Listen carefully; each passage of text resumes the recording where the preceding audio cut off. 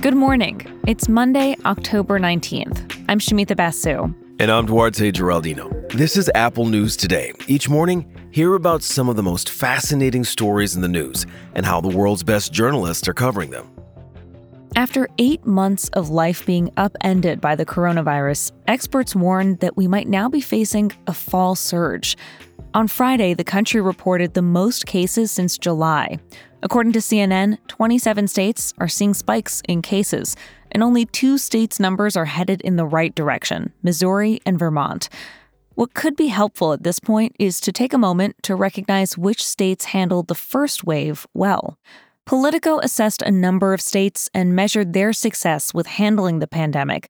Let's start with Vermont, where about 60 people died of COVID-19 as of October. That means the state had the second lowest death rate per capita in the entire country. So if the U.S. were as lucky as Vermont, only about 30,000 Americans would have died from the virus instead of the more than 200,000 who are no longer with us. Here's Dr. Anthony Fauci speaking with state leaders about what Vermont got right earlier this year. This should be the model for the country of how you've done it, notwithstanding that you're a small state, but it should be the model of how you get to such a low test positivity that you can actually start opening up the economy in a safe and prudent way. Vermont figured it out. It locked down early in late March, and that lockdown is still gradually being lifted. It imposed a 2-week quarantine for out-of-state visitors, and the state lets local governments set their own stricter rules. The experts told Politico, if you want other examples of states that got it right, look at Michigan. It figured out how to narrow the racial disparity gap. In the beginning of the pandemic, Black residents accounted for 40% of deaths. Today, it's more like 10%, which is more in line with the size of the state's Black population. As for the states that did the best job handling the economic fallout, Politico looks at Colorado, Iowa, and Minnesota. Now, Colorado is one of the few states that allowed workers to refuse to go back to work if they felt unsafe. All 3 states paid out unemployment checks right away, and Iowa and Minnesota offered some of the most generous amounts of aid in addition to what the federal government was giving. And finally, there's Rhode Island. This state made the most decisive and perhaps best plan for reopening schools, according to Politico. There's so much more in this political piece. It talks about which states got housing relief right, urban success stories, and general disaster preparedness. And as we enter another wave of this virus, these states may be able to offer some lessons that could help us get through it.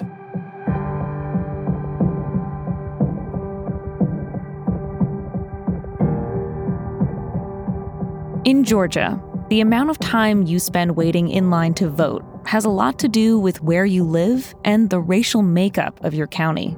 Georgia Public Broadcasting and ProPublica, they analyzed data from June's primary. In places where the majority of voters are white, the wait time at the end of the day was 6 minutes on average. In places where the majority was non-white, the wait time was closer to an hour. ProPublica explains what accounts for this massive difference. The fact is, Georgia has a lot of relatively new voters. ProPublica's reporting says since 2013, voter registration in Georgia rose by roughly 2 million people. And a lot of these new voters are young people of color. But at the same time, the state has also reduced the number of polling locations by about 10%. And on top of all of this, you have the pandemic strain. In the June primary, because of the coronavirus, the state had to close 2 polling places in Fulton County at the last minute. So 16,000 people were assigned to vote at a restaurant event space. That line was 350 people deep before the first vote was cast. What this reporting finds is most of the polling place closures happened between 2010 and 2018 under then Georgia Secretary of State Brian Kemp. He's now the governor. And an important thing happened during his years as Secretary of State. In 2013, the Supreme Court struck down key parts of the Voting Rights Act, which ended federal oversight of voting laws in individual states. ProPublica says that decision is what allowed people like Brian Kemp to largely ignore any complaints about too few polling places in majority non-white counties. To give Georgia credit, it tried to make changes ahead of this election. It added some polling places in areas where lines were the longest in the June primary. Fulton County doubled its election budget and purchased mobile voting buses. And there are now more than 30 early voting sites. And the Atlanta basketball team donated its arena to serve as a mega site. But still, on the first days of early voting this year, many people waited hours in line to vote.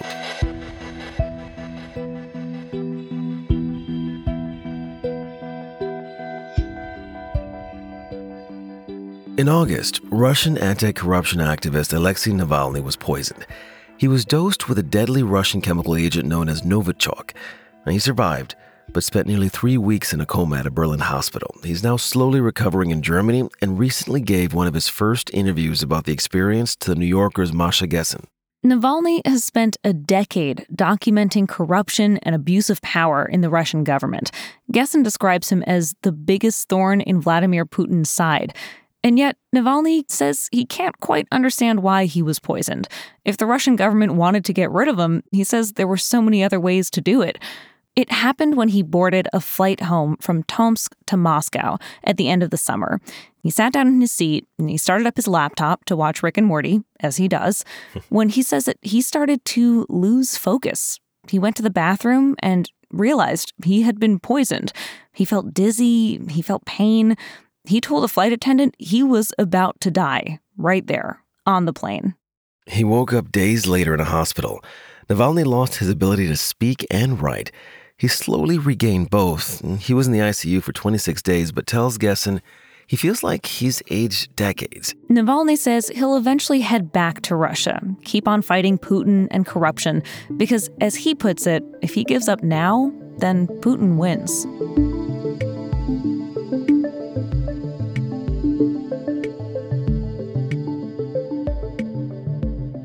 And finally, we've been talking for weeks now about the extraordinary measures some Americans are taking to make sure they can vote this year. From an astronaut casting her ballot from space to a 103-year-old woman who was born when women couldn't vote. She said there was no way she wasn't going to exercise this crucial right. Well, today we end our show with the story of James Wendell Williams. This comes from the Washington Post. Williams was diagnosed with terminal cancer earlier this year. And throughout the year, knowing that his time was limited, Williams kept looking at his calendar and waiting and hoping that he would make it long enough to vote in this year's election. On the first day of early voting in Michigan, Williams was really weak. He lost so much weight that he had to lean on his son and daughter-in-law to get to the ballot drop-off box. But he officially submitted his ballot. 8 days later, he died. But as his family later learned, under Michigan law, he would have to be alive on Election Day for his vote to count.